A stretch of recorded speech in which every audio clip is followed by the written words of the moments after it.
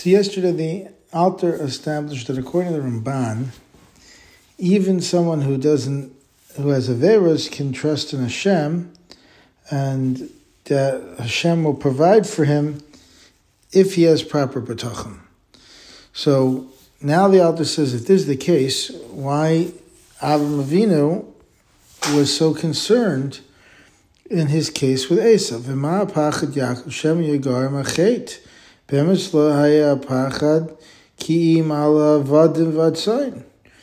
And as for that which we find that Yaakov feared, perhaps sin would cause him harm, the truth is that he feared only for the safety of his servants and his flocks, meaning his property, not his person and not his family. V'roya ki be'es shechalek es hamachanais, that we see at the time when he split up the camp, mitam, v'haya hamachane hanishar lifleita, and that we see that for the time that he divided his entourage into two different camps, when he was preparing to face Eisav, it says that the remaining camp shall be spared. That when Eisav came, if he'll come to one of the camps and attack the camp, the other one's going to be spared. Hamachan anisha zeh lo hayasham minasha v'yaldav eladavka min avada v'atzayin. This remaining camp didn't contain any of his wives or children. Rather, it was specifically comprised of his servants and his sheep. So when he did this dividing that we see that he does, Ramban explains that he divided it with the people that were with him and the flocks and the cattle and the camels, and however he divided it, he kept the family all together. The family didn't split. Asher rak davka Eisav v'loy hiniach al Bitachon. This was because it was only those whom he would not leave protected by his Bitachon alone that there's a possibility that they could get harmed, and therefore he would suffer a loss of his wealth. Ava machanais rishonos ha'amid oisam al Bitachon. But as far as the primary camps, meaning the ones that had his family, those he relied solely on the Bitachon for, because he knew that Hashem would protect him even if he had done Averos.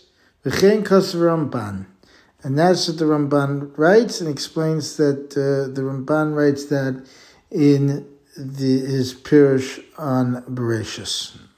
So now the author offers a different explanation about possibly what it was that Yaakov was afraid of. V'noichel od lemar ki l'chein pachad Yaakov shema yigar machet. It's also possible to say that it was due to the following reason that Yaakov feared that maybe the chet would cause him harm. Mimnei shehaya lo asakim Eisav asher barach lo Yitzchak v'haya kasher tarid ufarakta ula me'al tzivarecha, that he had a prior arrangement of sorts with Eisav in regards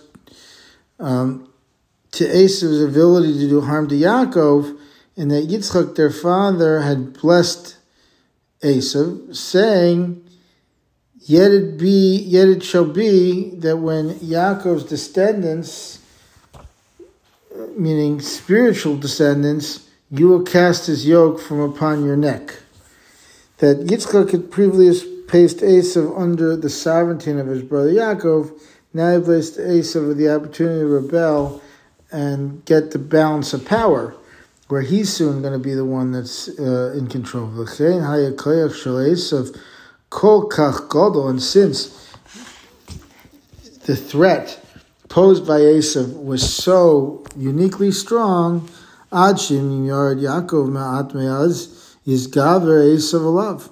in that because of this divine decree and that was already in place, he was concerned that if Yaakov faltered even the slightest, Eisav would then overwhelm him. And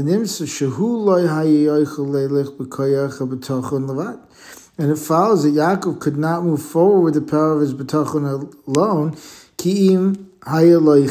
because if it was found to have had a chet, as yoichel a chet hazel legarim shiifrach Eisav alav me'al tzvroi v'netzach oisai, that the chet could very well have caused Eisav to then remove the yoke from his neck and triumph over Yaakov. L'chein pachad Yaakov Shem Yagarim Achet, and that's why Yaakov was afraid that maybe the chet had could cause this suffering and this pain.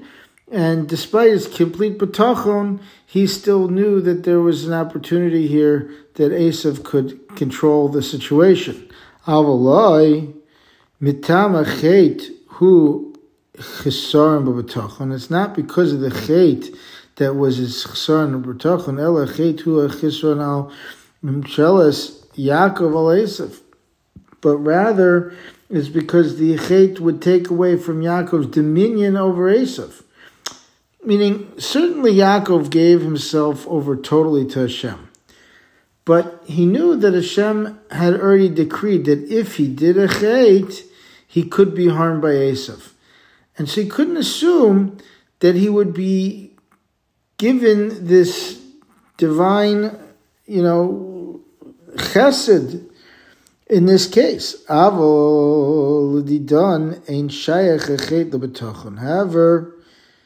for people like us, a chet has no relevance.